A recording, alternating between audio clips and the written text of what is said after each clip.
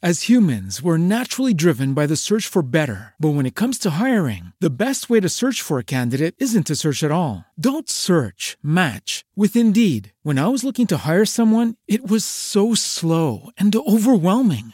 I wish I had used Indeed. If you need to hire, you need Indeed. Indeed is your matching and hiring platform with over 350 million global monthly visitors, according to Indeed data, and a matching engine that helps you find quality candidates fast. Ditch the busy work. Use Indeed for scheduling, screening, and messaging so you can connect with candidates faster. And Indeed doesn't just help you hire faster. 93% of employers agree Indeed delivers the highest quality matches compared to other job sites, according to a recent Indeed survey. And listeners of this show will get a $75 sponsored job credit to get your jobs more visibility at Indeed.com/podcast. That's Indeed.com/podcast. Terms and conditions apply. Everybody in your crew identifies as either Big Mac Burger, McNuggets, or McCrispy Sandwich. But you're the Filet-O-Fish Sandwich all day. That crispy fish, that savory tartar sauce, that melty cheese, that pillowy bun. Yeah, you get it. Every time. And if you love the Filet-O-Fish, right now you can catch two of the classics you love for just $6. Limited time only. Price and participation may vary. Cannot be combined with any other offer. Single item at regular price. Ba-da-ba-ba-ba. This show is brought to you by The Makery, the podcast network for makers.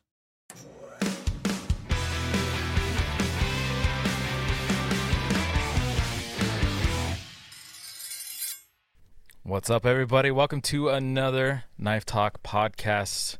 Knife Talk podcast. That's what we are on Instagram. You can find us there. I swear to God, not just Knife Talk, but Knife Talk podcast. I'm Marco Malmasi. I just got back from a bike ride about half an hour ago, and I'm still huffing and puffing because I'm fat and out of weight. Out of shape. Anyways, I'm here with Jeff Fader of Fader Knives and Craig Lockwood of Chop Knives. We're here to talk knives, answer questions, give each other a hard time, accept your unsolicited advice, all that good stuff. But we're going to kick it off with how the past couple weeks have been, actually, because the last episode was the International Women's Day with our friend Miss Loftus Knives on Instagram, who killed it. Holly was the best. She killed it. Great I thought it was job. Yeah. I want to hear all of those episodes in full length. Like, I want to hear everything they talked about. It's too bad that they had to get shortened down, but it was good stuff. I liked it. Holly worked like a dog.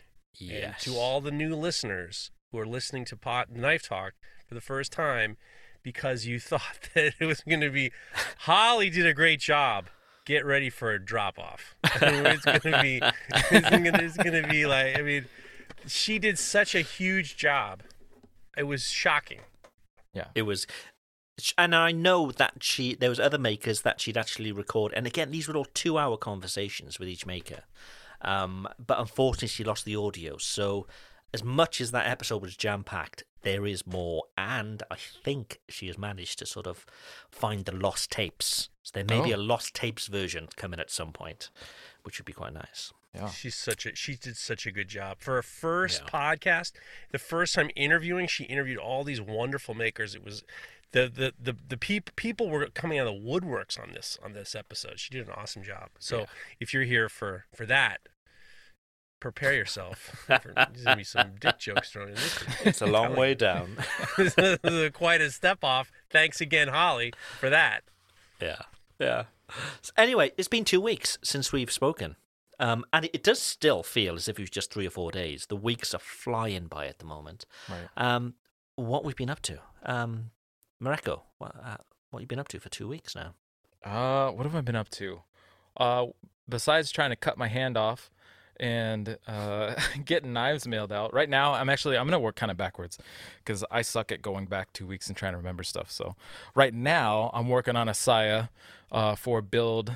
And then I'm going to get back to the hand sanding on that thing. I've been doing my Sayas lately with like a leather lining on the inside. And it's pretty straightforward. And I think it adds just like that little extra something to the Sayas because most often they're just wood, which is great. But I don't know. I feel like lining them with a little bit of like beautiful black garment leather helps kind of step that up a little bit. So I'm working on that. Yeah. Hey, baby. And then I posted up posted up a knife the other day that headed out the door. It's headed. Actually, I just shipped it yesterday to Australia. A lot of really positive feedback. That was really nice. Thank you everybody for your kind words. Oh yeah, and I also I cut into the ring finger and middle finger on my on my left hand. The blower I have for my grinding room that circulates the air out, it's right over the top of my grinder, because the idea is like I'm grinding, the dust is making a mess and it's going right out the blower essentially. I was grinding. And I was only like a few seconds in. I was like, shit, my blower's not on. So I reach over like I've done hundreds of times, turned it on, and my grinder's still going. And I'm bringing my hand back, and I basically punched the side of my grinder with a 36 grip belt on it, going pretty fast. And it was also tracked over. So it's like all the worst things that could have been going for me. I grabbed it, wrapped it up. Just like, I get little nicks and cuts and dings, whatever, all over the place. I feel like I'm talking about a used car. And I held on to it and looked at it after a couple seconds. And usually other cuts, like you put some pressure on it for a minute or so and it kind of stops. This one just started bleeding profusely again. I was like, I think I might actually need to get stitches for this one. I gave it a little bit more time, and then finally I made the call. Unfortunately, I have a urgent care facility just around the corner from my shop, and I was in and out of there in about half an hour. They had to get in because, it was dirty cut from the dirty grinding room, and so they had to like pull back sorry, this is graphic, but pull back the skin and get in there with like the iodine and soap and stuff, and it was an unpleasant feeling for sure. Was it on your dominant hand? No, it's on my non-dominant. So I'm right-handed and it was on my left hand, which is fortunate, but it's still awkward. And what sucks is because I got the stitches and it's kind of like right on my knuckle. You can't really make a fist with that hand because it's gonna, stretch and pull on those stitches. And so I can't do any forging really. I might be able to start doing some grinding in the next day or two. But I've been kind of basically worthless. And so the Saya work has been nice just because it's not super like, I don't know what to call it, but just, it's easier. It's more accessible and easier for me to do with my GIMP hand, or not, I guess it's not completely GIMP, but my out of service. And so, but other than that, it's just been the same normal knife making stuff. So that's a terrible thing to happen, but it is a great advert for Combat Abrasives. It is. Those 36 shredders, they will fuck you up. You can get yours with 15% off using the promo code KnifeTalk15 at combatabrasives.com. Just be careful. Please be careful. I will say also, I just actually remember one more thing. I've been working on kind of a top secret project. I heat treated a sword the other day.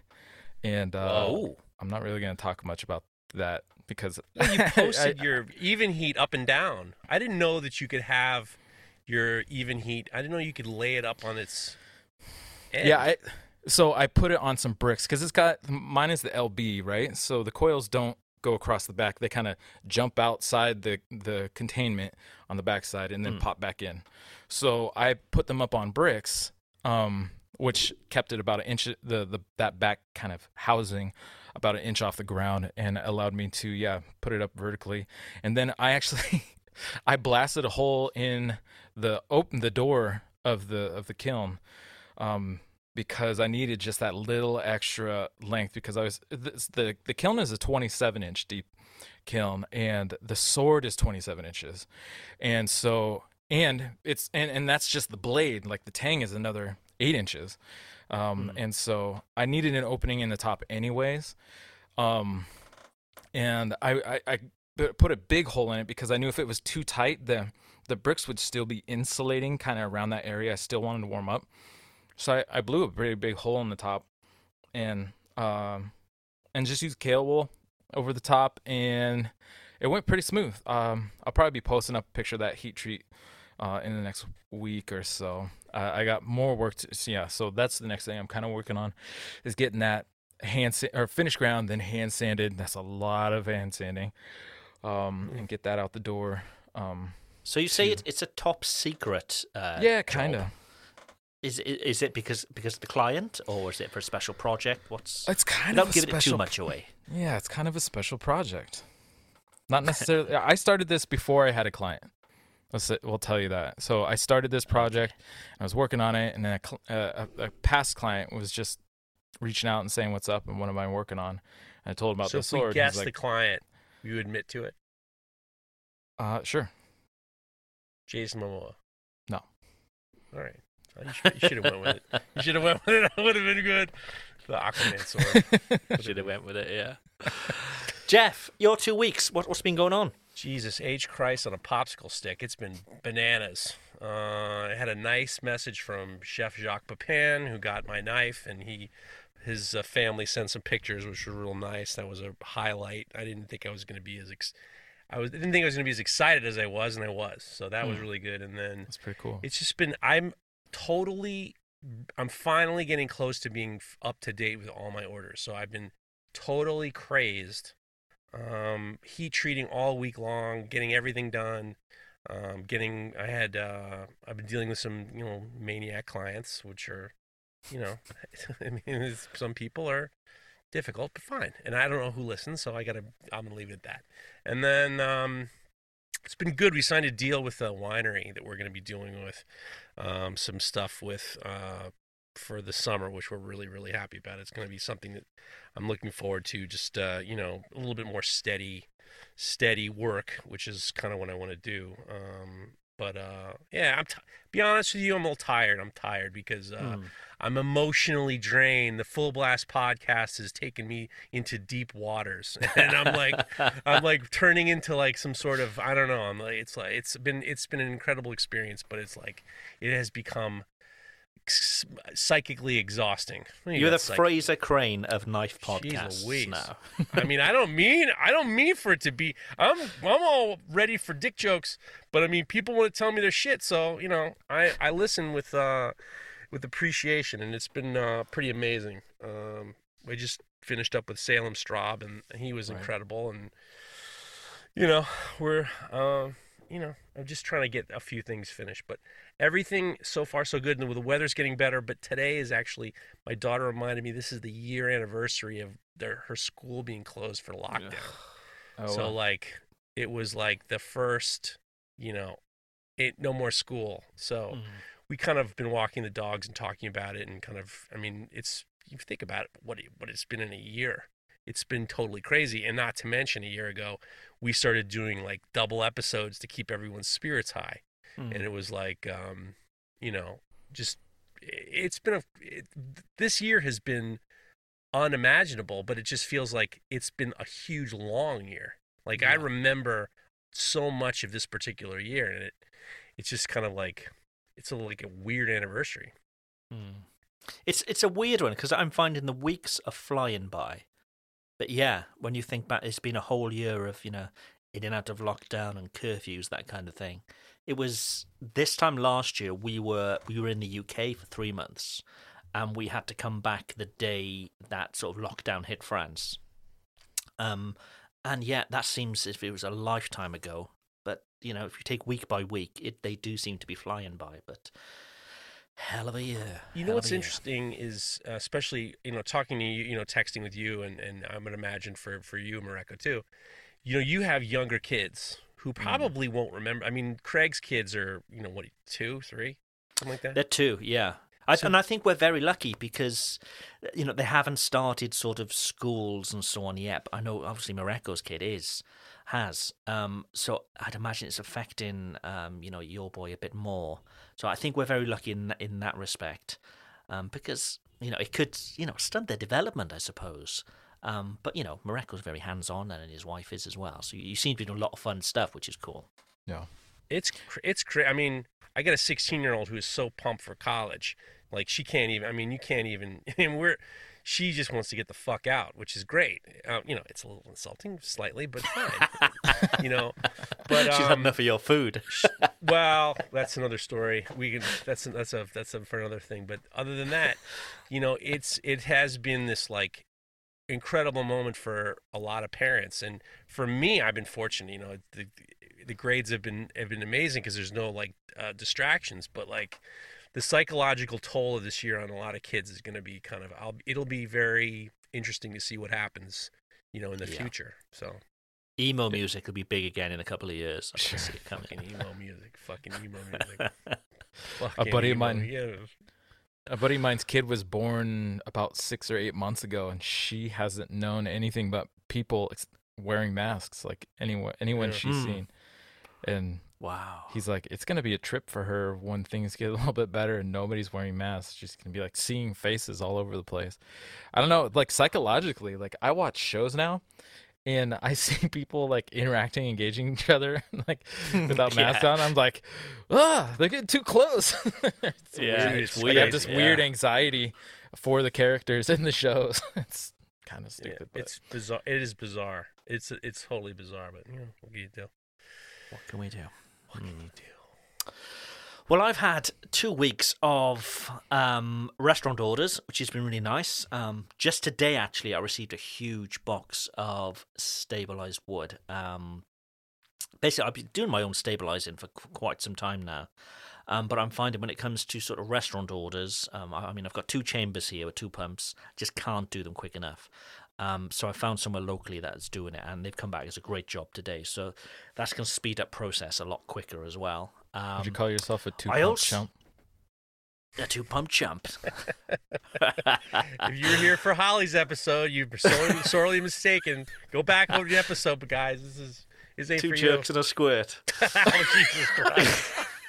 This is such a drop-off. I also bought a new machine as well, a planer thicknesser. So the idea is I've got all this like 100-year-old oak that we've pulled out of the flooring of the new house, and I mean there's enough to make, you know, probably thousands of knives. So yeah, I've got this planer and I can just run it through and it comes out the other end, and I've got this like lovely super hard oak with a lovely finish to it. So yeah, I'm going to be doing a run of knives, and I think like sort of full sets. So chef knives, table knives, power knives, that kind of thing. All with these, with this flooring basically. But it's super beautiful wood. It's oak and it's old, so it's super hard. So yes, so that's cool. And aside from that, just spending time with the family, trying to keep sane, really. Speaking of which, I like the fact that you can't keep your podcast straight because you were on the XYZ podcast and you started telling a story that you told us, and you said to your partner, Aaron, remember that story I told you? He's like, no, I have no idea what you're talking about. You told it to us. You can't remember the stories, who you're telling them to. You're doing too much, Craig. Quite possibly. Yeah. So in other news, we talked about this on XYZ. Aaron had a lot of opinions on this. Harry and Meghan, what's going on? What do we think? He had no opinion. He didn't go with the bit at all. None at all. Completely oblivious to it. And I'm just like, Jesus. I'm far more interested in the Piers Morgan thing. Yeah, what a shitbag. Yeah.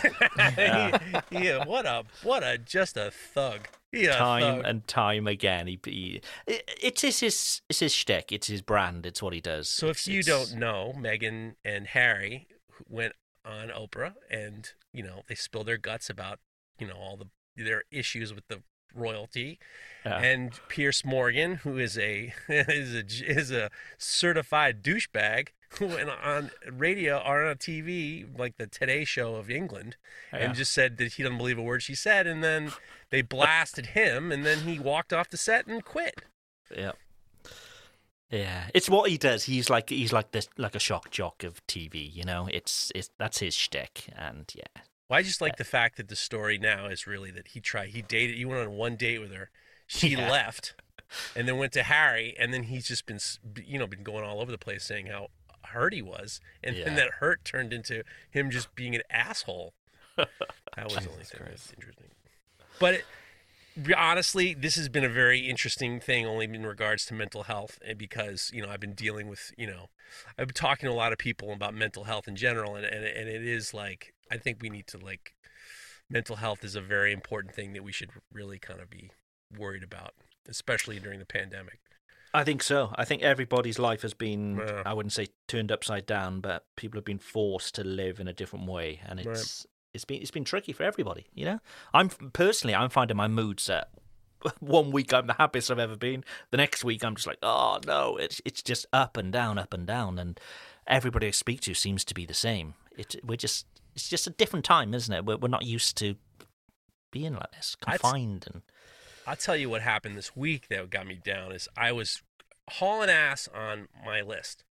Hauling ass to the point where I wasn't really cleaning the shop up. And then I had an unexpected visitor, my landlord and a friend of ours, who's a big mocker in the area, and then a new potential tenant of the building. He wanted to show the shop.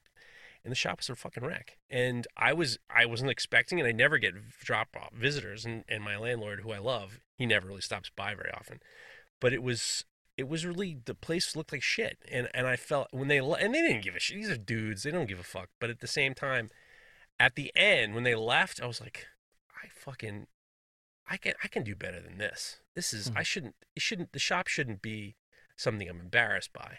So it got me really depressed. I was just like, I can do better than this. This is like not representative of who I am. And I spent the day just clearing the shop up and kind of making it to the point where it's not as like a disaster area. And but it really kind of knocked me out. It was like this mental health thing of like how you're perceived, and is this how you want your people to view you as a slob? And it was like a real that was a big one for this week. Yeah. I'm finding I'm spending a lot less time now. I think we just mentioned the whole Harry and Meghan. There's no getting away from the Harry and Meghan thing this week, especially over here. But just a lot less time on sort of social media. Just finding it's just too much. There's just too many opinions, and it's so sort of polarizing. You either yes or you no, and there's no in between. And I basically kept off. The only time I've been opening Instagram is when I'm getting messages from you guys, and that's how we sort of chat, during the week. That's pretty much it. And I'm finding, things are slightly better for that as well. Yeah, sure. Probably. Yeah, I hear what you're saying, Jeff, about like people coming by the shop. I had Mark Adams, who photographer that does the Makers Camp. He lives down in Portland right now, which is about hour and a half, 2 hours from me, and he was passing through because he went up north of me for his birthday, and we're all masked up, and he came by and kind of gave him and his partner a quick tour of the shop, and I did some foraging, but I felt like an asshole because my shop was a goddamn mess. And I don't know, I feel the same way. I hear where you're coming from. Well, there's two different things with some shops. Like I've been in metal shops where they're so clean, you're just like, wow, this is like a surgical precision thing. But part of the reason why that is because there's no work going through it.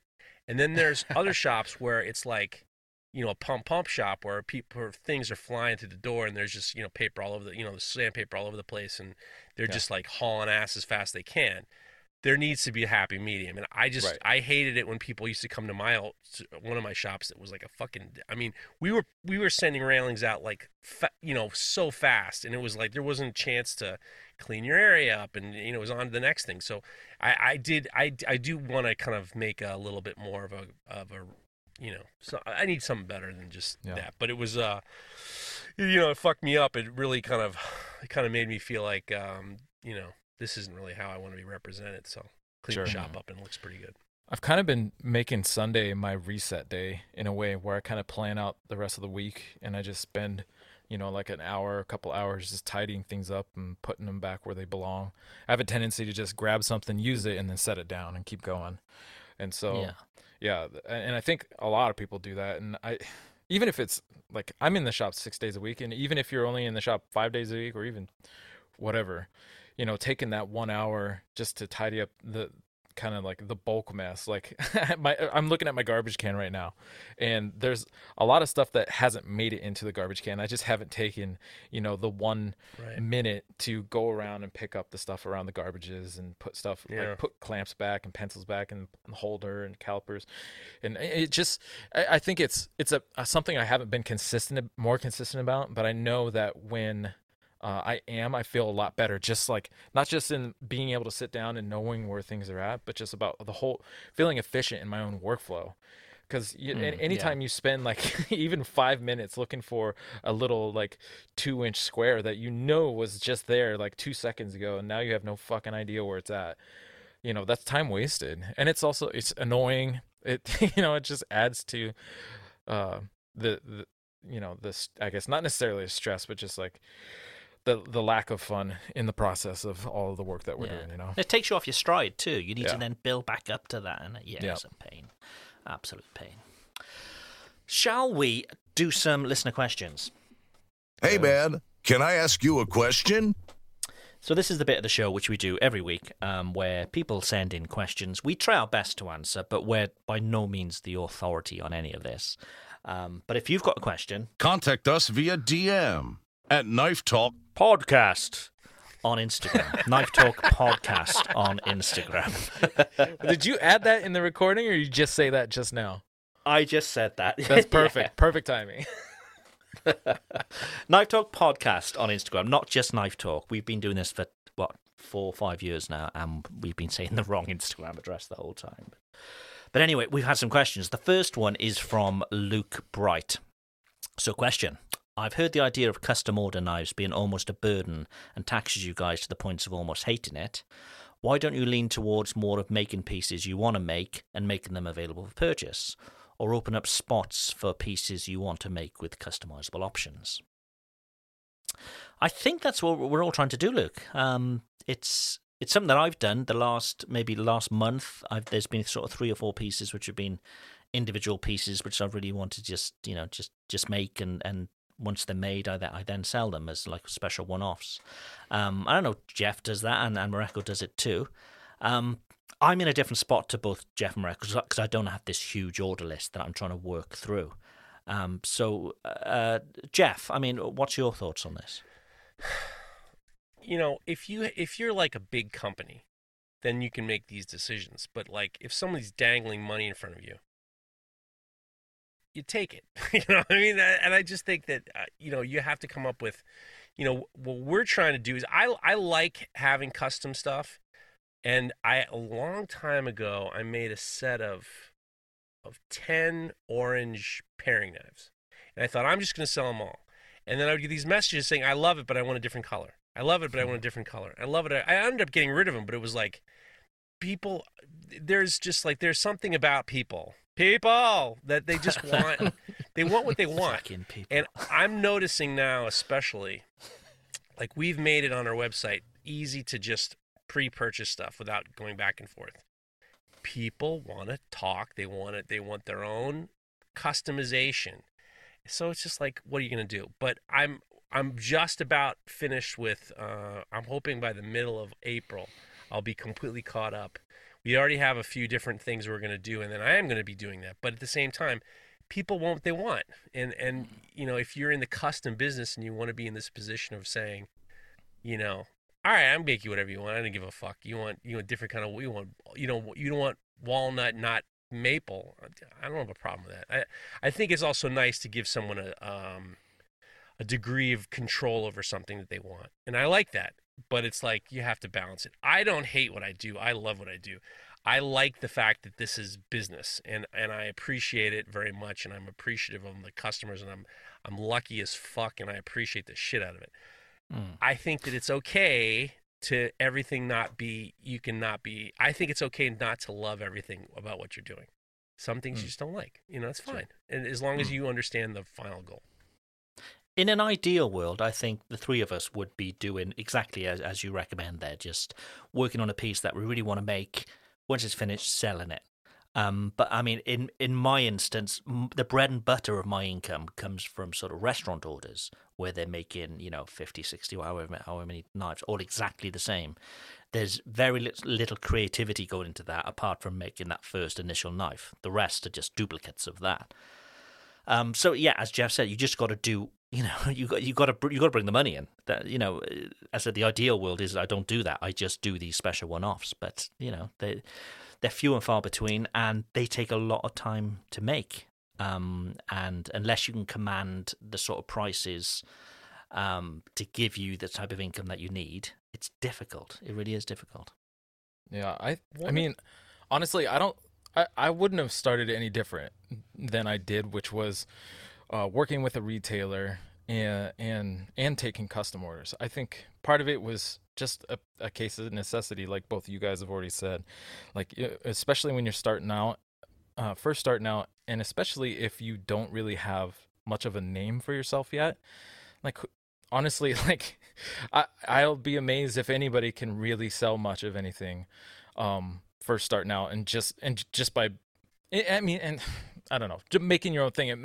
Basically, I feel like there's a level of kind of almost arrogance, I guess, when I read his question, like that he thinks, you should just be able to make what you make, and then people are going to buy it. But before you get to that position, I think you do have to, what people will say is like, pay your dues in a way. And some of that's doing customs. And I enjoy customs. I just wish I had stopped taking all customs like 2 years ago. I probably still would take customs, but just the ones that I thought were interesting or maybe challenged me in a way that I was interested in trying to, like, in a direction that I wanted to go, versus just taking everything. I have been fortunate to get to a position where basically anything I make I can sell now. So, but I'm now kind of beholden to this list of custom orders that I've already promised that I would make. And so I'm kind of working to get to where I've basically dwindled that list down to nothing, and I can do more of a mix of whatever I want to make, as well as some customs. But that way I have kind of more control as to what customs I do take in. Otherwise, if I'm not interested in the knife, I'll just maybe direct somebody to an order list, or not an order list, but like a mail list, and say, if you're interested in anything that comes up in the future, I'll put it out, and if you like it, you buy it or whatever. But I think customs, honestly, like it's not a bad way to start initially. But once you do get to that point where you've got enough momentum, and you have a strong reputation, and people are, you have so much demand that basically anything you make, you have a bunch of people clawing after that, then you can just start making some of those strategic choices as to if you want to keep making customs or no customs at all, or some sort of medium place in between. But yeah, I think ultimately more makers are trying to get to that point where they can have a little bit more of that creative freedom. Because for you guys too, I'm sure there's kind of an exploratory aspect to this process in creativity and and learning along the way. And I think that's one of the biggest things that anybody probably is shooting for when they're doing this work, or any kind of creative making work. But I think it's part of those dues that you just kind of have to pay initially until you get to a point where you can have be in a more of a leverage position to make different choices. This is something we've been dealing with since we started this podcast, which is there's different people from different avenues and different areas of this being their business. Some of them are hobbyists who just want to learn how to do it, and some of them are trying to get into business, and some of them are in business. And we have this, I think that when we've covered this a million times, but there's a lot of knife makers out there who are very well established, who say this is what you do. You make what you want, and you don't let anyone give you choices, and you make what you want, and you do everything you want to do, and then the money will come. For some people that just won't happen. So, and at the same time, it's like, are we these dilettante artists who can just do whatever we want, and then the money's just kind of rain from the sky? Not necessarily. I mean, I think that we have this position where if you're focused on being a business, unfortunately, there are parts of being in business that you don't want to do. Like we had to send sales tax in this past quarter. It's a lot of money, and it's just like, if we didn't have to do that, life would be a little bit better, or dealing with our accountants, or dealing with the things that we have to do, or I'm waiting for one last form for our accountants that haven't been done before I can file my tax. These are things that it's not fun, and it's just the way it is. Fucking shipping, whatever. It's just like, I think that you get to the point where we're spoiled in the sense where we've created these false illusions that everything's fun. I'm not going to do an Instagram story of me on the phone with my accountant. That's fucking terrible. I'm not going to some of it's not good, and that's just the way it is. It can't all be, like I said, it's not all lightning bolts and high fives. There's some bullshit involved, and it isn't just handstanding. So you have to make decisions and I think, unfortunately, I don't think everybody's cut out for this. I don't think people are cut out for the ability to make decisions in regards to, is this going to be a business? If this is going to be your hobby, fucking do whatever the fuck you want, and congratulations, God bless you. But if you want to be in business, unfortunately, there are things that you're going to have to do that you're not going to necessarily want to do. You should do them. You sound like a pole dancer, Jeff. Fuck you. What are you talking about? Pole dancing? Pole dancing? I really didn't want to have to give the extras, but you got to take the money. Knife Talk on OnlyFans. There's a few knife makers on that, I can tell you. You can? Not that I go trawling through OnlyFans, but there's quite a few that advertise their services on OnlyFans on Instagram, isn't it? Yeah. Who's taking the next one? Wow, okay. All right, I'll take the next one. This is from the Canton Cutler. It says, "Hey KTP, as the president of the Angle Grinder separatist movement, I'm looking at what other options can strengthen our cause. I like the look of a plasma cutter. Any reason why this isn't also a better option? Regards, El Generalissimo." Generalissimo of the Angle Grinder separatist movement. Jake is the Generalissimo. Plasma cutter. I haven't used one. I'd love a CNC plasma cutter, but I am aware that they can leave a lot of sort of dross and sort of bad edges and hard edges, because obviously there's a lot of heat being used. But if you guys, do you use plasma cutters? Sort of, nope. In your knife making at all? I know that Jonathan Porter has one. He's got the Langmuir systems. And the CNC cutter, yeah. He does it great. I mean, it's great. Yeah, he sent me some. Of course, there's some, I think it depends on how you want to change the tips and the nozzles and the, your travel speed. You want to go to, you ought to talk to, if you want to talk about all that, you go to the Handmade podcast. They'll tell you all about traveling speeds and all that. Chris Zepp, P.S. guys, congratulations to Chris Zepp. He won the second episode. Oh, he won. I haven't seen it yet. Way to go, Jeff. He called me a fucking pole dancer before, you little four-eyed bastard. Go ahead, I'll spoil some more things. I owe you. So Chris made it happen. And a funny story, funny enough. So if you go to the History Channel and look up Assembly Required, his episode is up. I think it's called like Kick the Grass, something about the lawnmower. Yeah.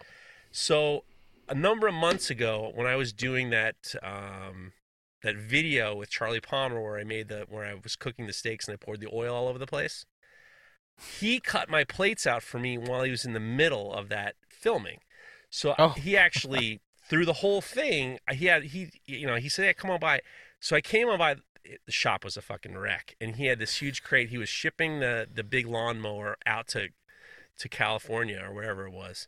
He was so funny. He didn't tell me what happened. He was very by the book, but he was just like, these motherfuckers here, these people are fucking crazy, and this guy's nuts, and this guy's crazy. It was a lot more fun hearing the behind the scenes of what actually happened. But sure. Chris Sepp's the man. He's pretty sure gonna go places. I'm pretty sure those pieces he cut for you made it into the show. Really? I'm pretty sure I saw him laying on his bench. At one point, there's like a pan across of something else he's working on, and they're right there. And I was like, "Shit, those look like Jeff's little steel." That might have been. He finished. He had a plasma table, and he was cutting all his parts out. And number one, he was going up against two schnooks. One was a real schnook. That the host was making fun of him because he was a steampunk guy, and he said, "What's a steam pump?" He goes, "No, you moron, it's steampunk." There's no way that guy was going to win. Sorry. And then all of a sudden, Chris pulls out the fucking plasma table. And it's just like, come on, man. You're going to be the guy in a shed with a guy with let me whip up some brackets here. And he turns on the old Lincoln. And it's like, but I don't know what we're talking about. It was a good episode. Plasma cutters. right, Plasma so- cutters. The plasma, they're great. I get worried about, like, if you were to get, I know you can get, I know what Jonathan does. He gets sheets of steel. I don't know if he's using stainless because, with carbon steel, you obviously have to normalize it, right? So if it does get too hot, you can still normalize it and it'll be fine. I don't know how hot the cuts become to the point where, are they going to harden the steel? Like if it's stainless, as we had Lauren Thomas, he said that, you don't really, if you were to normalize it, it would just kind of harden because it just air hardens. So I don't know exactly what would happen with stainless unless you normalize it. So Yeah, don't know. But I mean, basically, it's trying to achieve what either a high powered laser or a water jet cutter would do. It's trying to do that at a lower cost. So for me, it just seems there's a lot of cleanup afterwards. And whether it would speed up the process, I don't know. But I've never used one, so I'm only guessing there, really. Last time I used one, I was still working for Bob Kramer, but I could see, like, and it was just all by hand, and I could see if you had like a bandsaw blade or like a crosscut saw blade or something like that, one of those antique blades, or there's some other scrap material that you came across that you were just kind of roughly cutting out the shapes just to blast them out. I'm sure that would be, compared to an angle grinder, I think it'd be awesome. But if you're gonna get really close to the final dimension, or I guess profile of the knife, then that's definitely something else to take into consideration, because bringing that steel up to a really high temperature, not only potentially hardening it, but also, having metal that is kind of been messed up or partially melted along what might be potentially becoming your cutting edge is also a concern. And so if you're going to do it along the cutting edge, then maybe you have to build in a little bit of extra buffer room that that you're going to grind through to get to where your actual cutting edge is going to end up being. Yeah. And by the way, whilst we're talking about angle grinder separatist movement, I know 2 people locally here who have been using angle grinders and their wheels have exploded just this week. 2 people. So I'm wondering whether they've been stored away for the winter. They're bringing them out in slightly warmer weather. I'm wondering whether the moisture or they're just old wheels. I don't know why, but it's just a coincidence that, the very few people that live around here, 2 of them have ended up in hospital with wheels exploding. Oh, yeah. Yeah, I saw Nick Wheeler had one blow up on him the other day. I was just going to say. Wow. That's 3. Separatist movement's looking more and more popular. I don't use those goddamn grinders. I did use the grinder because I've been getting, for some of the profiles of some of my knives, I need a little bit wider material, and it just can't get through the bandsaw. So I got to do a little bit of cuts, but I hate that. I hate angle grinders. I don't like them at all. Yeah, those bandsaws are the way to go. Yeah. By the way, if you start hearing some fart sounding noises, it's not me, I promise. On the other side of the shop, they're doing construction.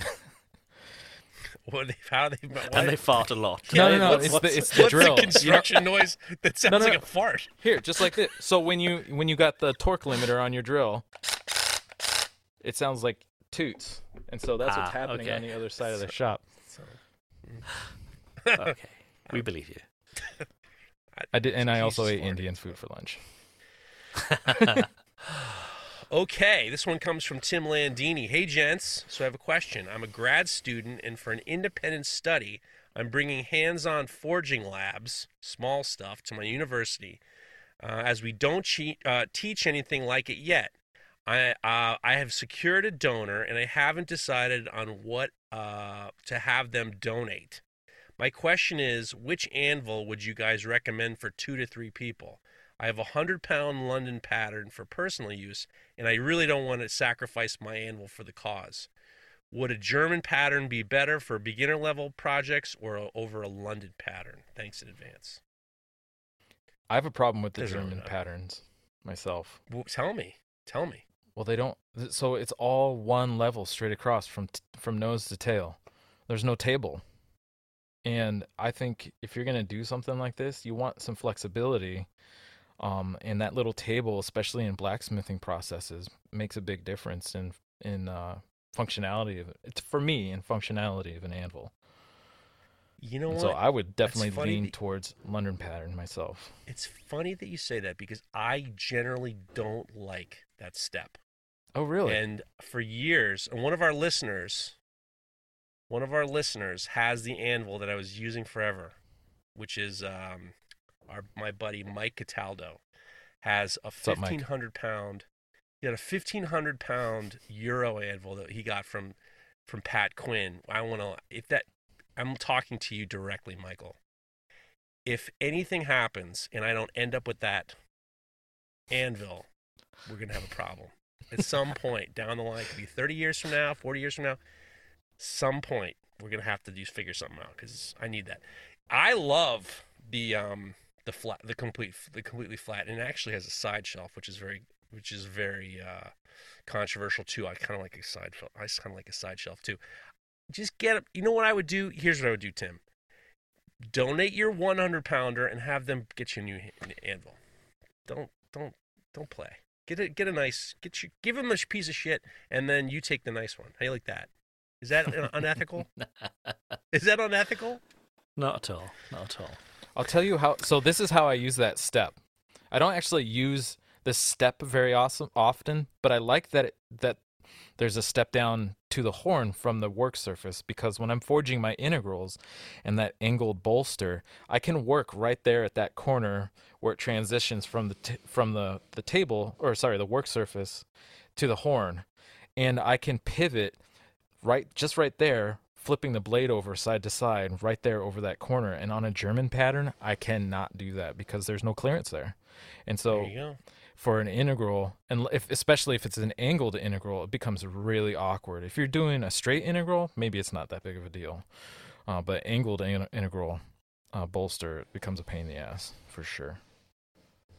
I'll tell you how I use my anvil. Let's hear it. I've started taking my coffee without any milk or cream, so it's a lot hotter than usual. So if I set my coffee down on top of the anvil, it sucks some of that heat out really quickly, and I can drink my coffee quicker. That's how I use my anvil. That is a good tip right Seriously. there. That's a top tip. That's a top tip. The top tip, Tim. There you go, Tim. Whatever cools your coffee down. Okay, we got another from Joe Egbert. Again on Instagram. I have the chance to get a couple of thick log sections of ironwood. Any tips on breaking down efficiently to make them usable? Usable boards for scales or handles. I don't want to waste more than necessary. Any ideas on things to do with the odd size offcuts? So he's got some big slabs of ironwood. I'm interested in this because I've got a bunch of wood that I need to be cutting up from trees, that are just, random shapes as well. So personally, I've been using a table saw, but I hate using it. Absolutely hate using table saw. I probably need a good band saw, with a solid fence on it, so I can do some nice straight cuts. But at the moment, I'm using a table saw, then taking it to a band saw. But yeah, I've just got this thickness of planer as well, so I can then make sure everything's flat and the right thickness that I need. What do you guys do with big chunks of wood? I fucking hate it. That's what I do. I had to like cut down all these burls, these cherry burls over the summer. And I had to get this electric chainsaw. I destroyed it. That fucking thing was a piece of shit, and I destroyed the shit out of it. But I got enough done that I cut a lot of material away, and then after I broke it, I just used my tiger saw, my reciprocating saw, just to finish some of the last cuts. And then I started milling it down on the table saw, and then because to stabilize it, I wanted to make sure I had a lot of material left over. So I really cut them down quite big. I didn't get them before it destabilized that, dry them out and stuff like that.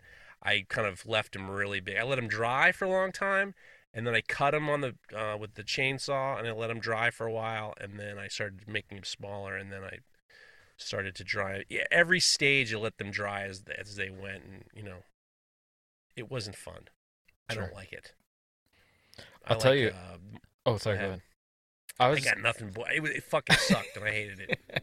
I'll tell you a tip that I learned about those battery-powered saws, because I had to use one a few months back to help do some like taking out some trees at my son's school, and and they were just little dinkers, but I was trying to cut on with the blade portion of the saw, which I've always done with gas powered, and I had no problem. But on the electric, it's too much surface area in engagement, and I realized that if I only use the tip, just the tip, it's more it's a more force and more work in a smaller surface area, and it was blasting right through. So in the future, if you have to do that, try to get more tip action in there, and you should cut through just fine.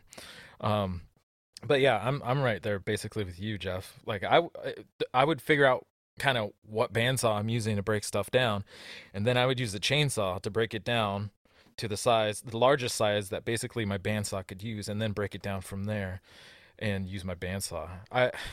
I've never used a table saw for breaking down boards, just because, one, I don't really have one, but two, I hate the saw curve. Like, even though it's only like 1/8 of an inch, it kills me that it feels like it's removing so much material. But then on the second part of his question, asking kind of like, what do you do with some of the offcuts? You know, when you're taking pictures, like they make sometimes some like nice like extra stuff in the photo or something the rest of the blade across.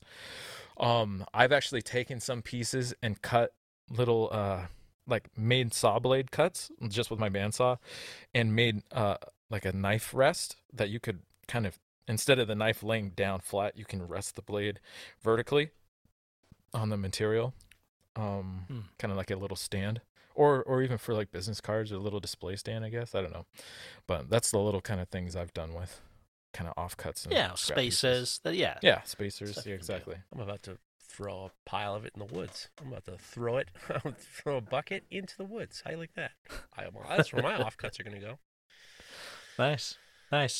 Let me tell you about Even Heat, which are the ovens, or the kilns rather, that the three of us use. They're the best in the business. So if you're making knives, you need to get a good, reliable heat treat, and the best way to do that is with an Even Heat. It's why we use them. They're the best. But we can actually get you a discount as well. So a distributor called Soul Ceramics, and they're an Even Heat distributor, we can get $75 off and free shipping within the States as well.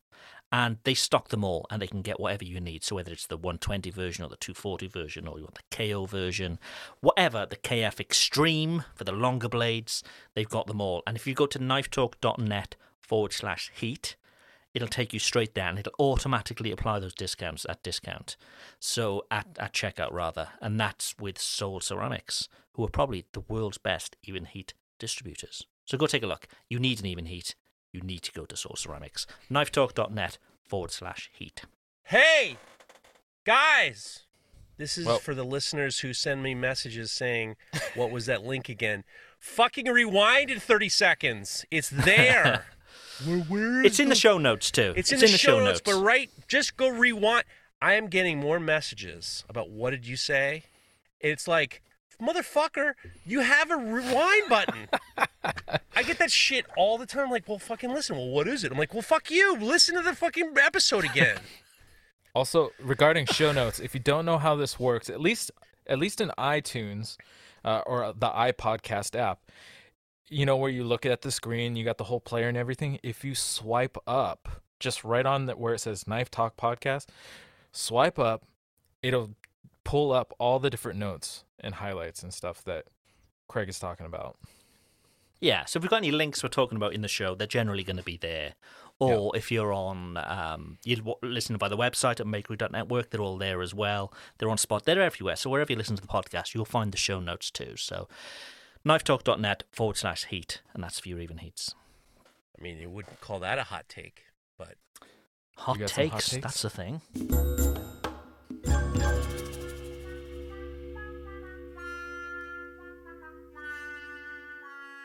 Fucking guy. All right, so here's what we did. And this is a very popular bit that we're going to keep going with until it's no longer popular. Until somebody else steals it and copies us, basically. And we need to move on and come up with something else. Enjoy all your favorite sports like never before at BetMGM. Sign up using code CHAMPION and receive up to $1,500 back in bonus bets if you don't win your first bet. When you register with BetMGM, you'll get instant access to a variety of parlay selection features, live betting options, and the best daily promotions in the business. And with BetMGM at your fingertips, every play and every game matters more than ever. Remember to use code CHAMPION and receive up to $1,500 back in bonus bets if you don't win your first bet. Place your money line, prop, or parlay bets with the king of sportsbooks today. BetMGM and GameSense remind you to play responsibly. See BetMGM.com for terms. 21 plus only. Virginia only. New customer offer. Subject to eligibility requirements. Rewards are non-withdrawable bonus bets that expire in 7 days. Gambling problem? Call 1-800-GAMBLER. Promotional offer not available in Washington, D.C. As humans, we're naturally driven by the search for better. But when it comes to hiring, the best way to search for a candidate isn't to search at all. Don't search, match with Indeed. When I was looking to hire someone, it was so slow and overwhelming. I wish I had used Indeed. If you need to hire, you need Indeed. Indeed is your matching and hiring platform with over 350 million global monthly visitors, according to Indeed data, and a matching engine that helps you find quality candidates fast. Ditch the busy work. Use Indeed for scheduling, screening, and messaging so you can connect with candidates faster. And Indeed doesn't just help you hire faster. 93% of employers agree Indeed delivers the highest quality matches compared to other job sites, according to a recent Indeed survey. And listeners of this show will get a $75 sponsored job credit to get your jobs more visibility at Indeed.com/podcast. That's Indeed.com/podcast. Terms and conditions apply. Here's a hot take. You're all a bunch of fucking thieves, and it isn't just from knife making. I'm telling you that. So a hot take is, I'm fascinated by the concept. A hot take is, in journalism, a hot take is a piece of deliberately provocative commentary that's based almost entirely on shallow moralizing. So it was a sports. Piers Morgan is a hot take himself. He's a hot take machine. So basically, there's no facts. What he is. No, I might have to. Don't explain that to some of the listeners. Not this time. So it's basically loud, fact-free declarations, and this is something that started in the radio industry. The sports talk radio is a tactic of hosts picking a topic that would make people call up, usually angrily. So, like, here is an example of a hot take that I have for you, the listener. And if you send us the hot takes, 2 sentences, maximum. You don't have to give me full blast.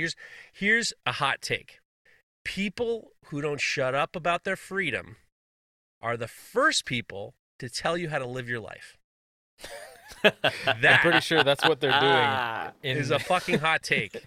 That's a hot take. Very good. That's a hot take. So send in your hot takes. It's basically, whatever. All right, so here's a hot take. This one comes from Mammoth Creek Knives.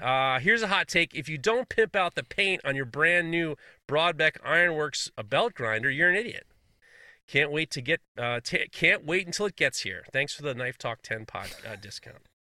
So I didn't pimping out the paint. Well, when you get the Broadbeck, they're not painted. So a lot of guys are like juicing up their grinders with some sexy paint. So there you go, Mammoth. I have not done that myself yet. I have a friend who does auto body paint though. I might have to get him over here, do some work. We need to get the guy who Neil Kamimura gets to do his press. He had his press pinstriped. That thing looks awesome. Next one comes from Jamie Mackey. Here's a hot take. Live edge wood and resin is the CrossFit of knife handles. So he gave me an example, which I took a little bit offensive to, but I mean, at the same time, he's not wrong. So pine cone in resin equals a fully grown man in Dayglow Lycra springing on monkey bars. So shots fired. Oh, brilliant. Man, Fruity Woods out.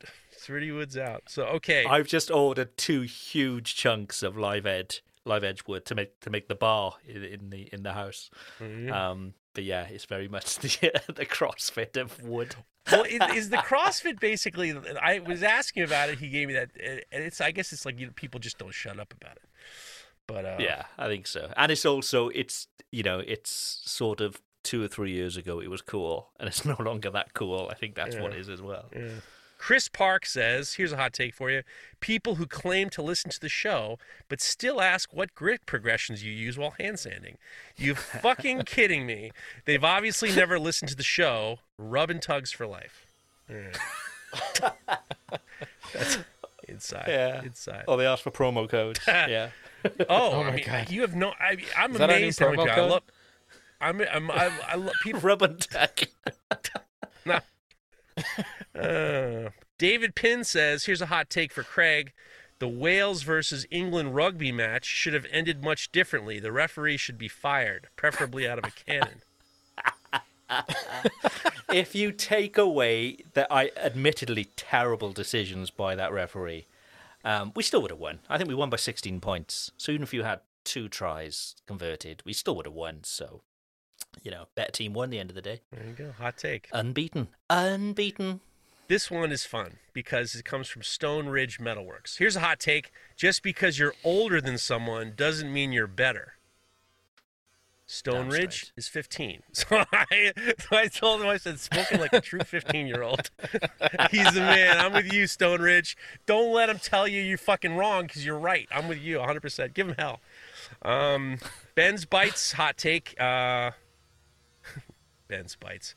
Knife Talk should do an entire episode of dick jokes. I bet they can't get past 45 minutes. We'd give it a go. We give it a go. Joran Nipperberg says, hi, guys. Here's a hot take for you. Everyone who calls out another knife maker for shortcuts or cheating is petty and jealous. Keep up the good work. Here is an aggressive. This is an aggressive one. Diego Le Pen says, here's a hot take. No place in the United States or anywhere else in the world apart from Italy has the right to dub itself the world capital of pizza, especially not Chicago. Yeah, Diego's a proud Italian. Yeah, he don't like it. Pizza's only for Italy over Diego. Diego, we're with you. You ain't beating New Haven though. I'm sorry to tell you that. I hate to say There's it. a weird thing I find with Americans wanting to be either Italian or Irish. I know that they have a lot of, second-generation Italians and Irish that, that moved over, particularly to New York and so on. But I don't know, they've got this weird affinity where they want to be Irish or Italian. I tell you what, a number of years ago, we were talking about the Conor McGregor-Khabib Nurmagomedov fight. And I gave my prediction, which I was right, almost down to the round. And I went to a party, and it was at a cigar lounge. Everyone was there. Was wearing their Irish gear, and they were all up for Conor McGregor, and they were all Irish. And I was just like, dude, you're from fucking Staten Island. And I was talking to, I'm like, what are you doing? You guys aren't Irish. You're all from fucking Westchester. You're fucking not from. And I was talking to Fingal about it, and he goes, oh, Americans are the best. They think that they're They think that they're Irish. And when they tell them that they're Irish, we all just say, no, you're just Americans. So. Yeah. I've been watching lots of videos on YouTube of people with their, setting up home bars and home pubs, just for sort of ideas. And it seems everybody has done it in lockdown. But every American, they're like, this is our real Irish-themed bar. And it's like, well, first of all, in Ireland, they don't have Irish-themed bars. They just have bars. Just a bar. And it's just all just so, oh, man, you're not Irish. Can I tell you how awful St. Patrick's Day in New York is? It is everybody, for some reason, people dress in green and they say Aaron go brah and they do all this bullshit. It's just like, it's like stereotypical. It should be Irish people should be offended. It's awful. Yeah. It's like a Disney thing. Yeah. Yeah. Very strange. Lorian Blade has 4 hot takes, guys. Lorian Blade's hot take number 1 is more people would tune in if you renamed your podcast Boner Talk. Well, we may possibly have a brand deal coming up, and we may need to. We may have to call it Boner Talk. We're going to be we're going to have a segment saying how your penis is. More about that maybe later. Maybe. Hot take number 2: people who consider you their competition can't be relied upon pricing advice. That's not bad. Hot take number 3: people don't actually use knives. And hot take number 4 is rub and tug is Welsh for hand sanding. You love that. Craig loves the hot takes. I'm going to keep reading because he's very happy. I'm a big fan. Wait, that's why he's got his own jingle.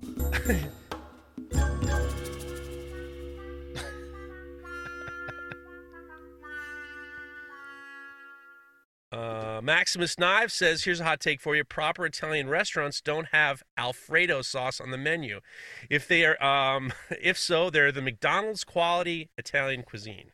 We've got a big Italian listenership, maybe. Well, I think he's on board with our boy Diego. Matt Burchett said, Monday morning hunting for you guys. I don't know what that means, but Matt Burchett says, here's a hot take. T-shirts with pockets on them are pointless and stupid. You love these. Are you drunk? No, seriously. Are you drunk, Craig? No, I don't know. I find that funny. I've had a few. So, guys, it's not you giving him the giggles. He's half in the bag. I find people who wear T-shirts with pockets, they've generally got like tits. they've got moobs, and that pocket is there to try and hide just the one tit. Just one big moob. You heard it here first. You heard it here first. Mono tit. Okay, James. See everybody who was here for Holly's episode. You hit the wrong one. This one comes from James Lag.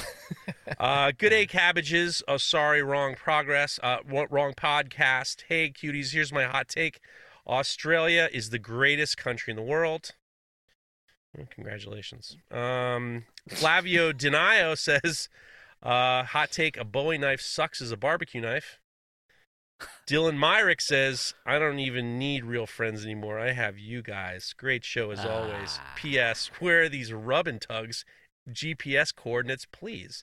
Well, Dylan, that's not really a fucking hot take, is it? It's not a service we provide. GVF996 says, here's a hot take. Bread knives are for people who can't sharpen.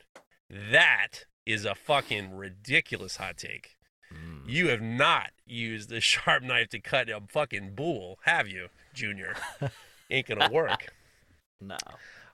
Caleb Gant says, hey, sports... Jeez, we got a lot. Dude, people fucking love the hot takes. I only got a couple more.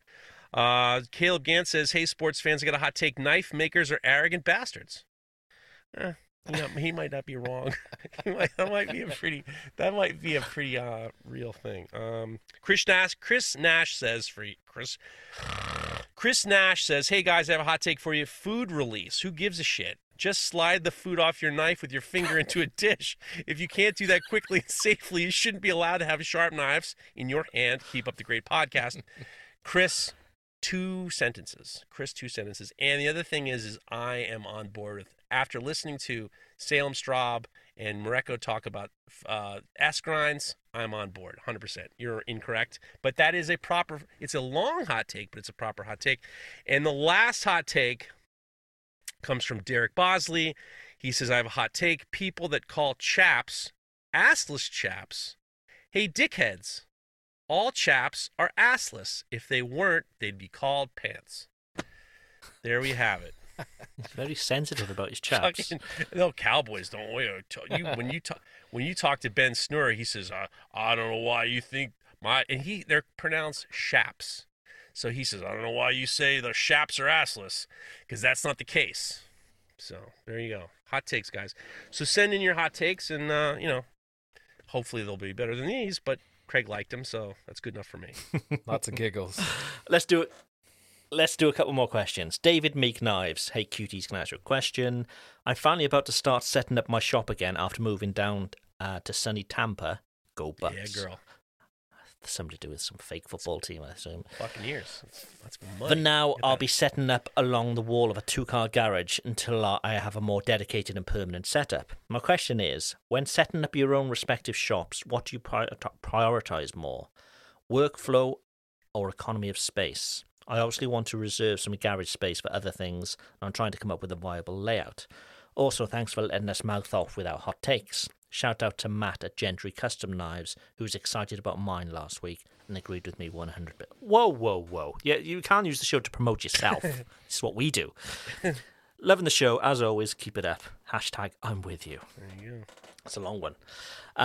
Shop space, 2-car garage. I tell you who does it very well is Jeremy from Simple Little Life. His shop's in 2-car garage, and it seems to be huge. And in fact, he's just built like a mezzanine as well to make it bigger. Oh, wow. But he seems to have a really smart and well laid I out don't think that's a 2-car shop. garage. That thing looks pretty big. I think it is pretty. I think it is bigger, maybe. Yeah. I don't know. I'm in that process at the moment of sort of redesigning a new shop.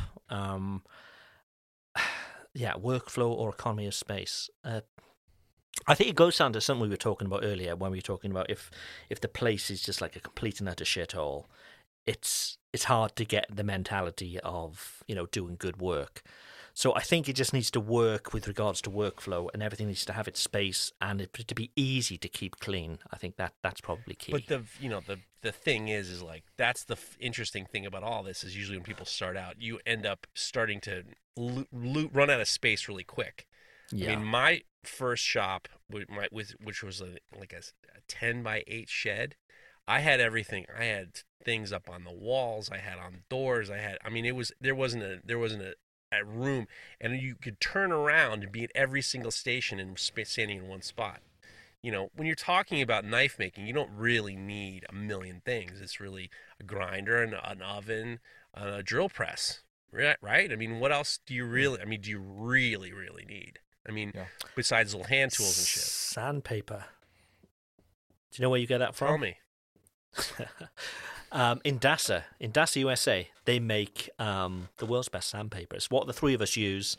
If you're going to use sandpaper, you might as well use the best because it's going to save you time, it's going to save you money, and to save you a little bit more money, you can buy that from Texas Fire Supply. If you use Knife Talk 10 as a promo code, you'll get 10% off not just your Indasa sandpaper, which the Rhino Wet is the one to go for. It's killer. That's the one.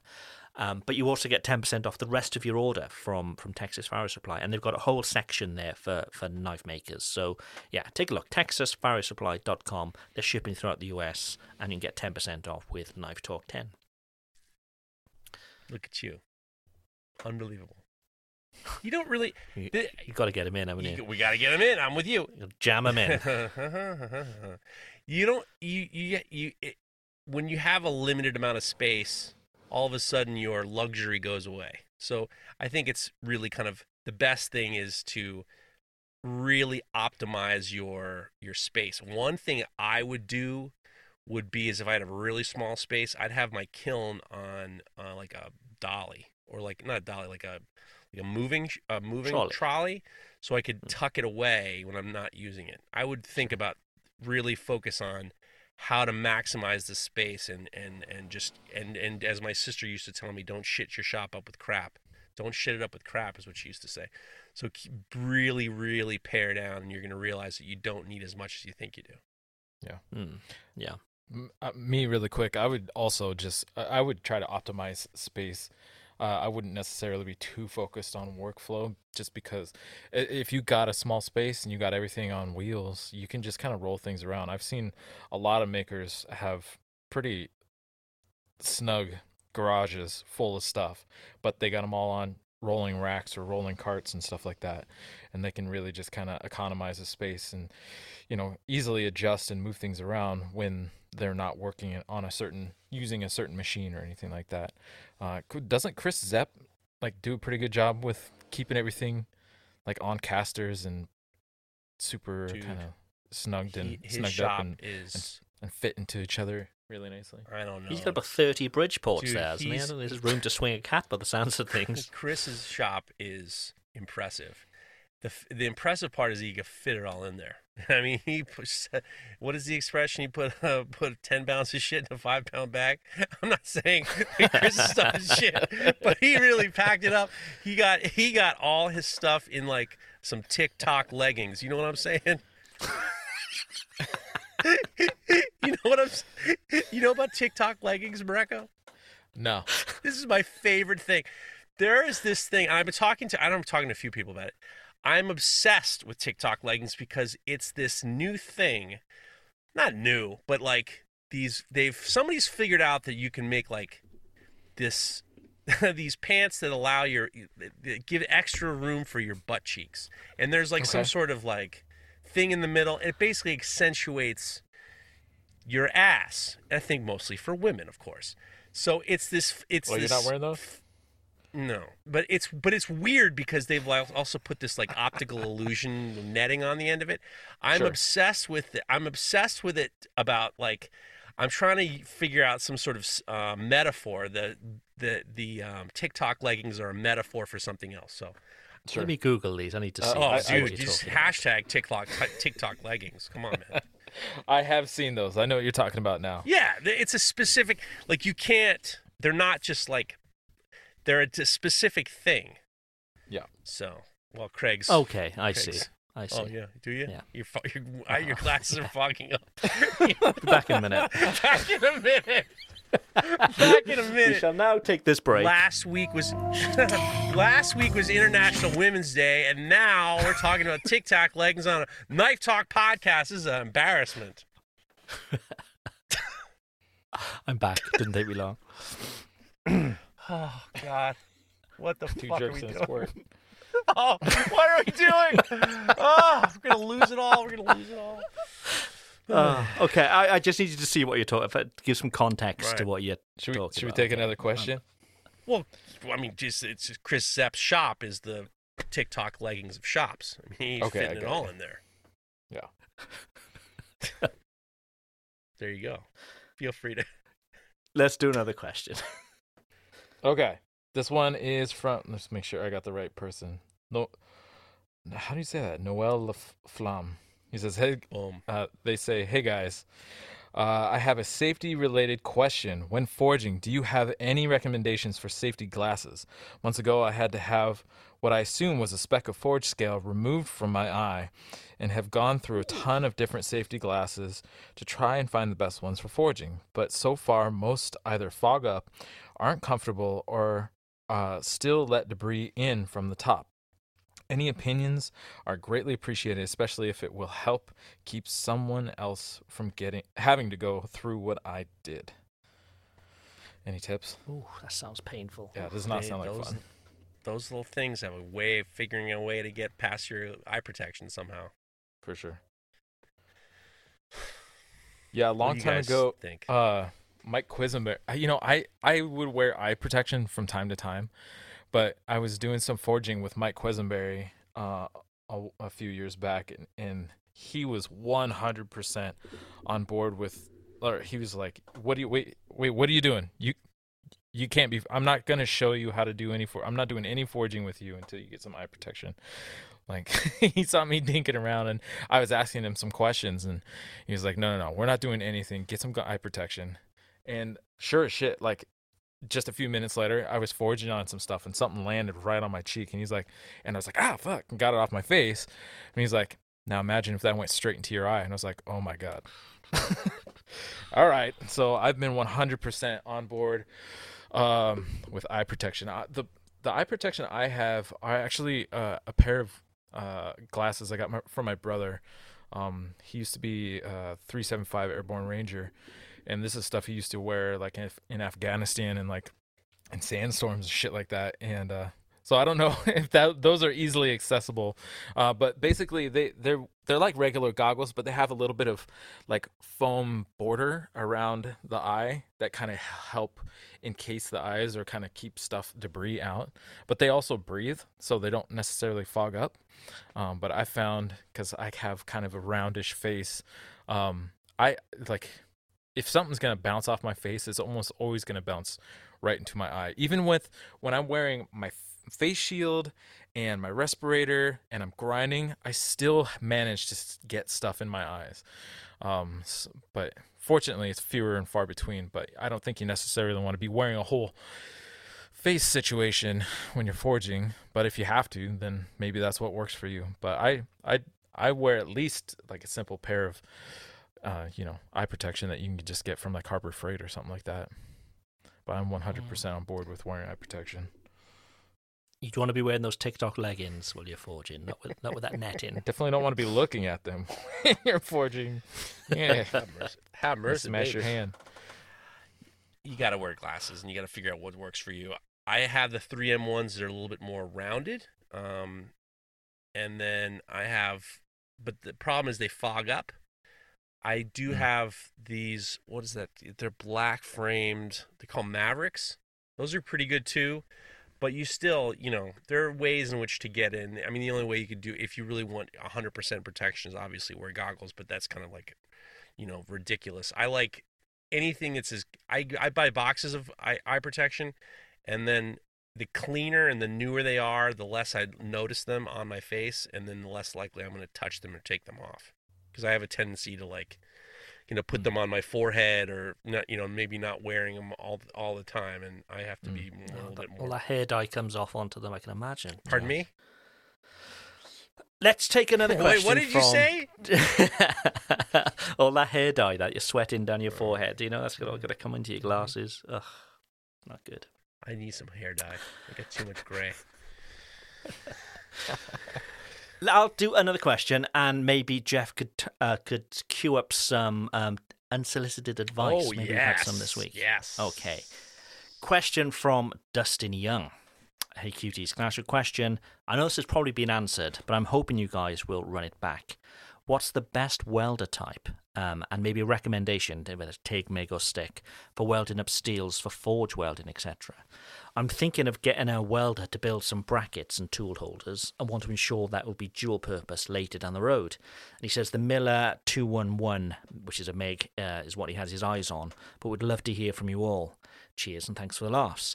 Now, this is quite timely because myself and Mareko were talking this week via DM about welders, because we're both in the market for a new welder. So I don't know. I haven't done any research yet. I don't know if Mareko has yet, but this may be a good one for listeners to tell us what we need as well. And here's the thing. Tag the manufacturers. They may want to give us one. Who knows? Shameless. No, but seriously, we are looking for one. So any advice? TikTok leggings to get a pair for Craig.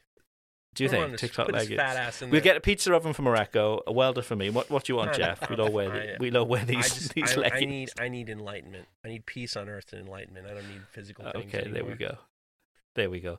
But seriously, I've been using a shitty stick welder for any welding that I do, and it's terrible. It's not pretty. It does the job, but it's not pretty. So if anybody's got any recommendations of what I should be using, let me know. Well, there's a couple things. Is your stick welder AC DC? On a highway to hell. If it does DC, and you can switch from DC negative to DC positive, you can get the kit to convert it to a TIG welder. It'll be a scratch start TIG welder, but you can get basically the stinger will go into the stinger, your tungsten will go into the stinger, and then you get a bottle of argon, and then you end up kind of converting your AC/DC buzz box into a TIG welder. You can do that. Okay, that may be a route forward then. Yeah. I'm not sure if it does. I'll need to check.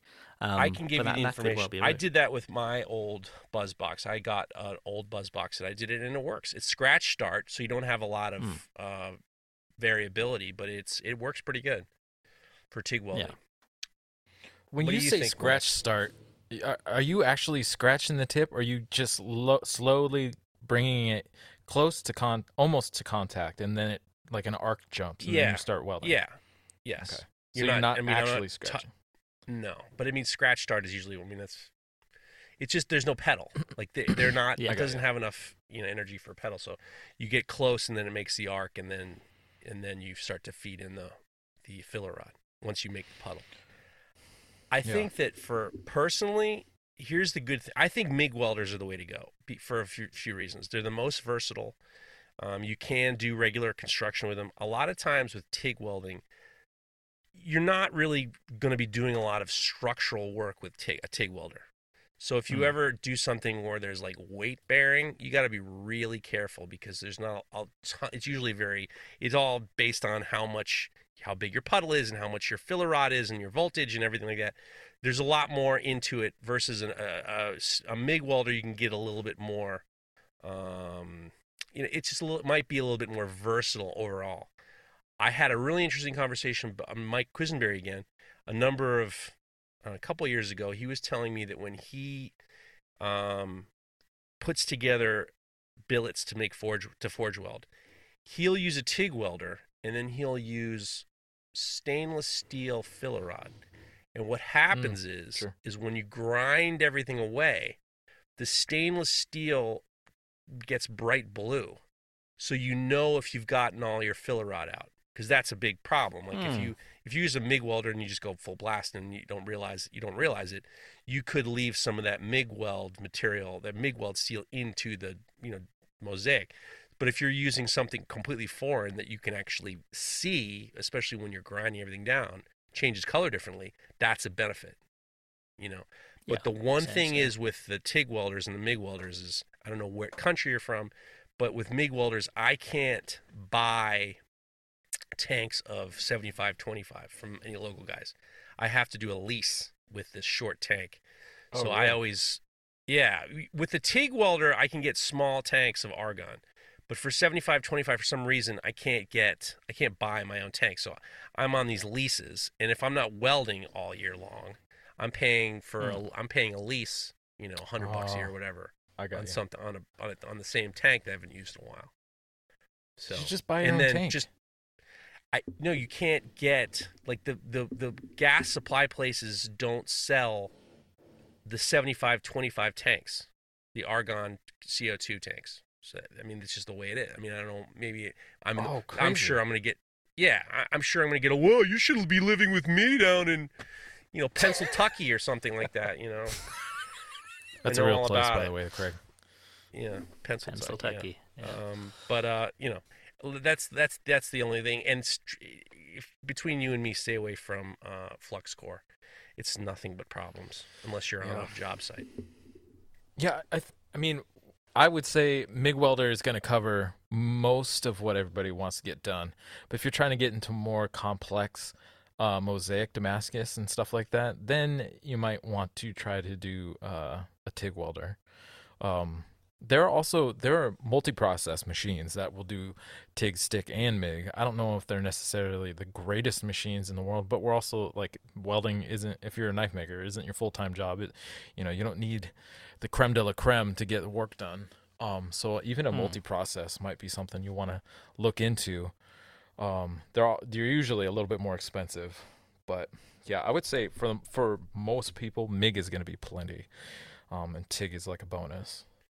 Yeah, because then your next door neighbor is going to want you to weld their axle onto their car, or the muffler fell off. And hey, can you welding for Can you patch this shit up? Can you patch this shit up for me? And you're going to get bike stands. Did I ever tell you this fucking asshole back in the day asked me to fix his motorcycle welding? I re-welded his motorcycle stand up for him, and he was going to give me a bottle of Jameson's for the fucking job. He never fucking gave it to me. Oh boy! Fucking don't do it. Don't do gifts for people. Don't do jobs for people if they're prompt. Don't just.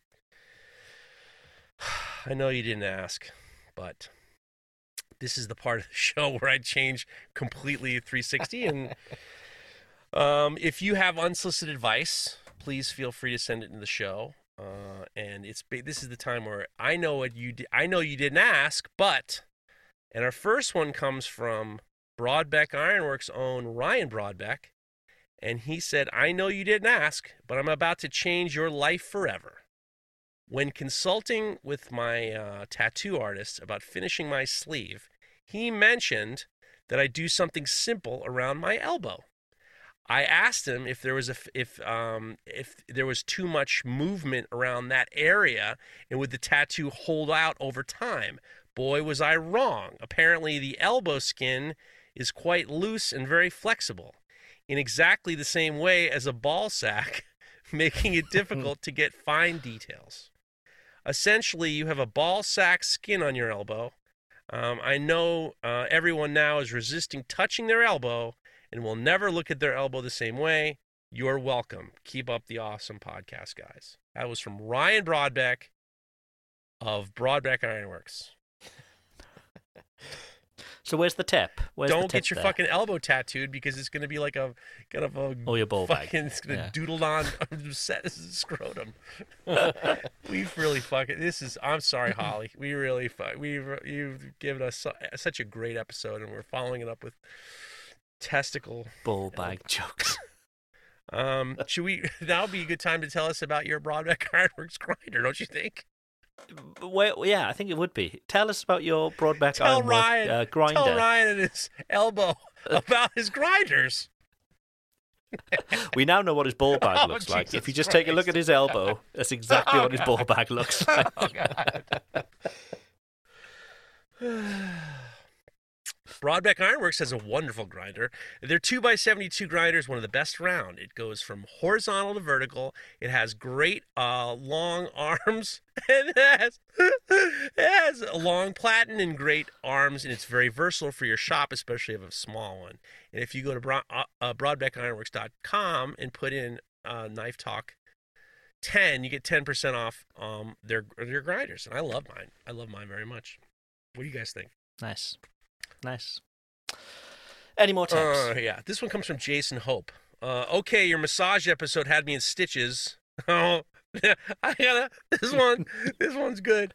God, a guy at work threw out his back, and after whining for a couple of days, he finally comes back to work, and he was very sheepish and quiet.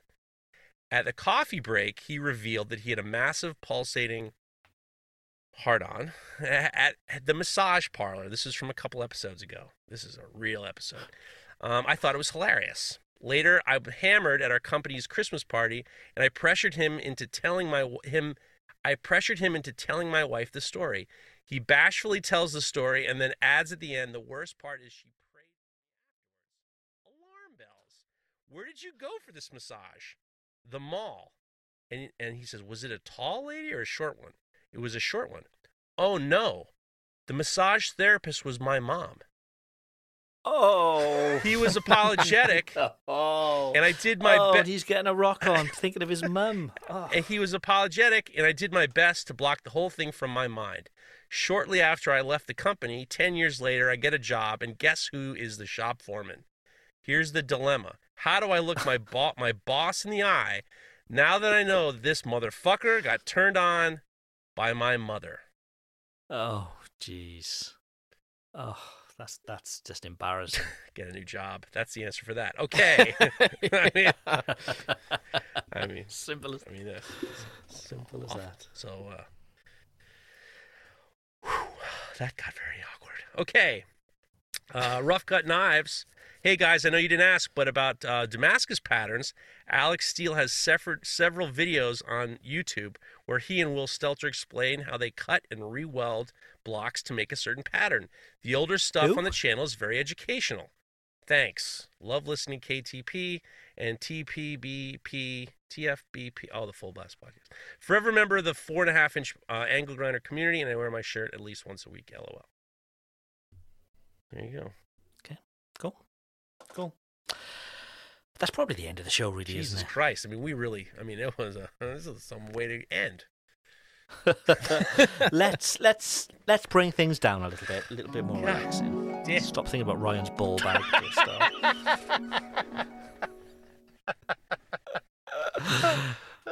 Morocco, what's the dream for the week? Dream for the week. Well, it's St. Patrick's Day coming up.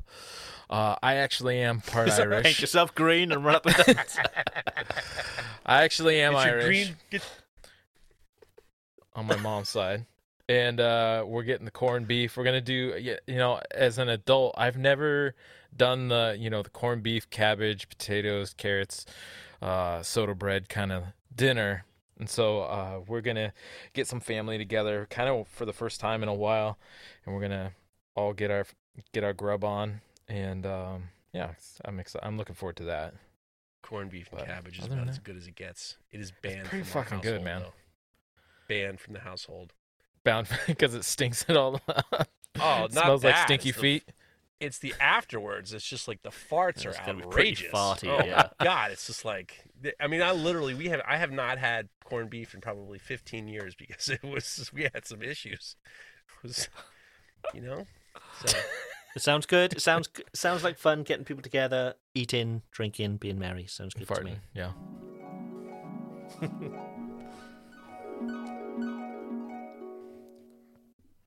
Jeff, what have you got? What's the dream? I'm looking forward to nice weather. I'm looking forward to getting some things done and some stuff out the door. And I'm looking forward to spending some time. We might do the fire pit this weekend because the weather's so nice. So I'm just looking forward to a nice, relaxing weekend. Oh, but it's Monday, right? I'm looking forward to kicking ass. That's what I'm looking forward to. And fitting into my TikTok leggings.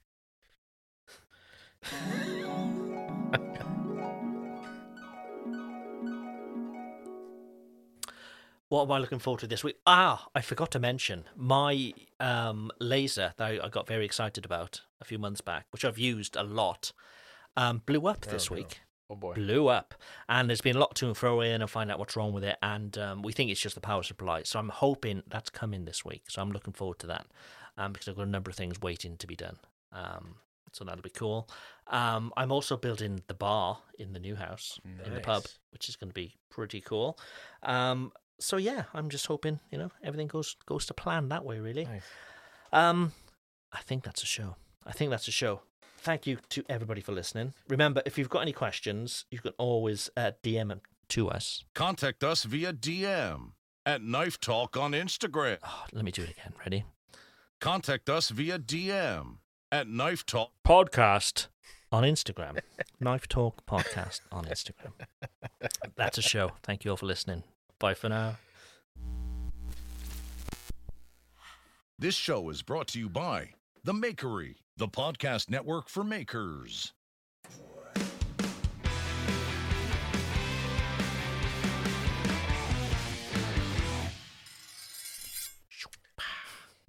I have to apologize. I much prefer this on a Friday night. It's so much better. I have to apologize because we had a week off and I loaded everything up in the show notes like a week and a half ago, and I hadn't looked at them until we said, "Hey, let's do what do you think about this part?" And I'm like reading through, I'm like, some of these are like... We haven't touched the questions. We've got dozens. I know, and dozens but like and it got dozens to a carry little over. bit unnecessary, especially after like I'm getting all these nice messages about, from like Nick Rossi and all these people about, wow, what a wonderful job you guys did with Holly, and I'm like, now we're talking about Ryan's ball bag and getting your erection from your mother. I'm like, God, what am I doing? Oh, jeez. So, what do we think of this brand deal? Are we all on board? I guess I'm for it. I think we could have some fun with it. Fine. I'm Sure. with you guys. We'll I mean, figure it out. are they sending product to us to use, or are we just talking about it? I don't want to. I don't think I have any use for this stuff. Oh. I don't think it's for a review. I just think it's it basically. I mean, they can see our listenership is like 98% male. It's and after let's this. face it, a lot. Sure, after this episode, it's 99.5. Holly even turned this motherfucker off, and she's a devoted listener. She turned this shit off. So it suits the audience, and that's the only way they look at it. It's just purely a numbers game for them. It would suit the audience. So yeah, it'd be cool.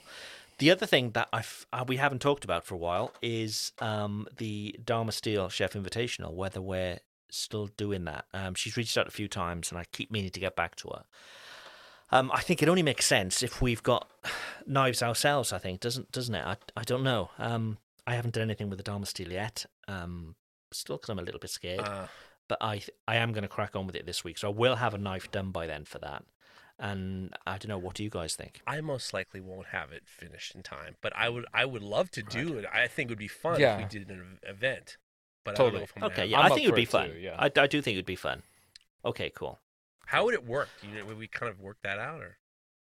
Yeah, well, it seems to be. Obviously, it's all online this year, like it was last year. And they have. Imagine like a Zoom call, but there's like lots of rooms you can go in and out of. So every maker that's been invited. So I think there's 15 makers they have every year. I know Fingal's one of them, and he's got a bunch of knives and so on. They all have like a room, so guests can log on. They can go in and out of these rooms. They can chat with the people, and they can see their knives and all that kind of thing. And these are, what I can gather, they're mainly chefs, but obviously a lot of other knife makers, because anybody can attend. But what they're saying is that we should have a room as well and do a live show, and then the other makers could then pop into our room and we could talk to them, and we just goof around, I suppose. I love it. Yeah, I think it's great. It could be Might as good. well get over. The only sort of problem I could foresee, I think this lasts maybe 3 or 4 hours. So whether we have a set time we do it, or I'm not sure. We need to sort of come up with some sort of idea for that. But I'm sure we could do something. Maybe we could do like it would be good if we do like a pre-show, do the show, and then do a post-show. Because then we could kind of 3 hours might be long, but I'm for it. Whatever you guys want to do, I'm 100% for it. I think it'd be fun. Okay.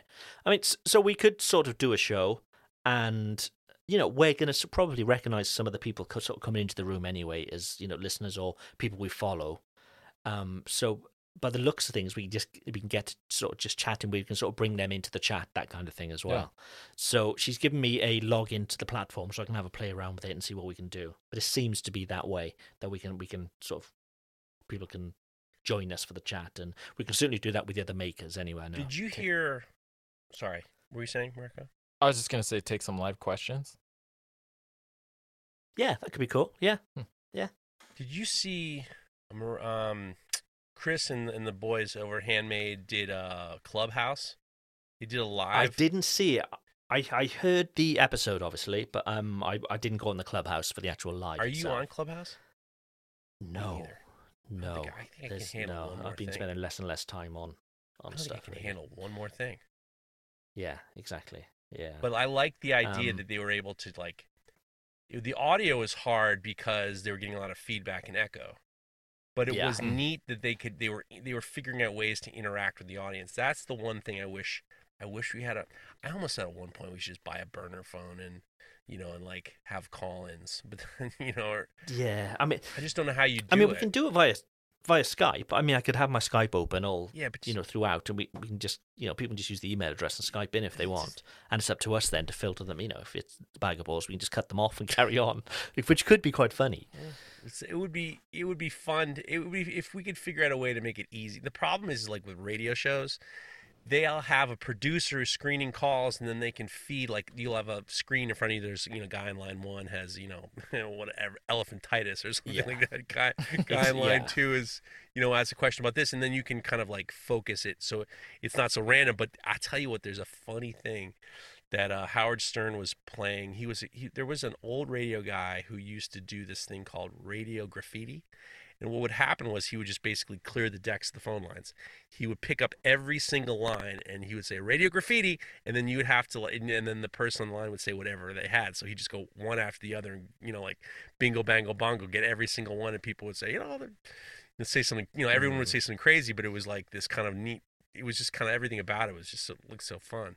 Like chat roulette. Yeah, like chat roulette, yeah.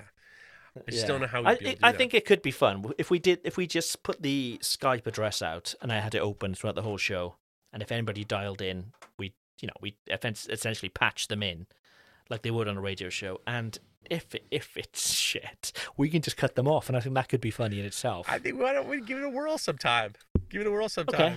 Yeah. Craig, get this motherfucker off my phone.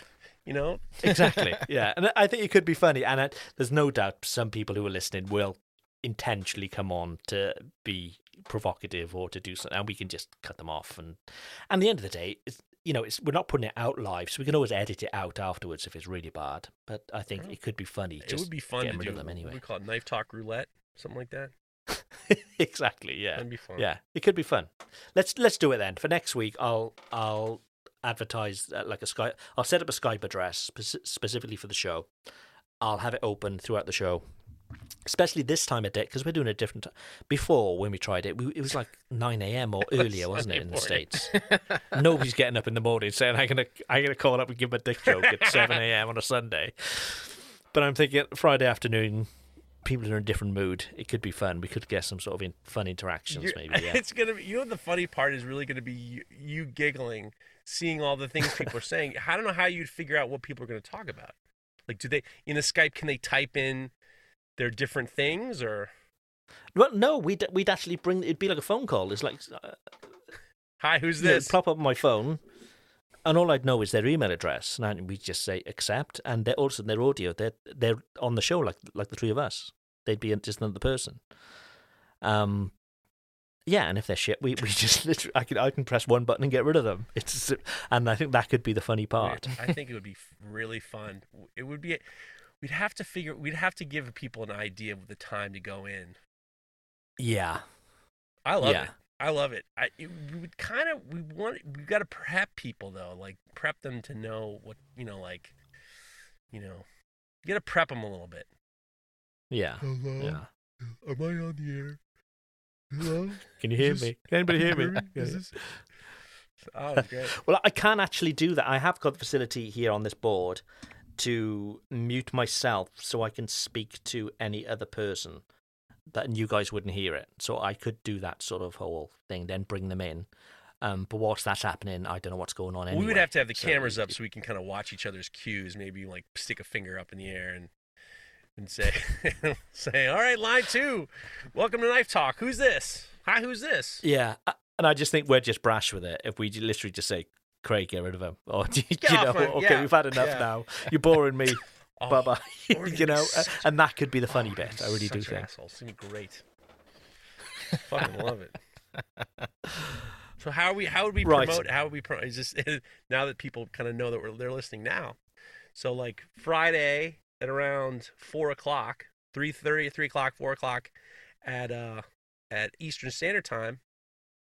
Yeah. What's this? 11 p.m. sort of Paris time. So there's 10 p.m. on a Friday if you're in the UK. What are you there, Mareko? It's almost 2 here. So we started at noon my time. Noon to 2 is usually when we're doing the podcast here. Maybe we'll put it on. Yeah. Like maybe we could do like Instagram stories when we're starting in.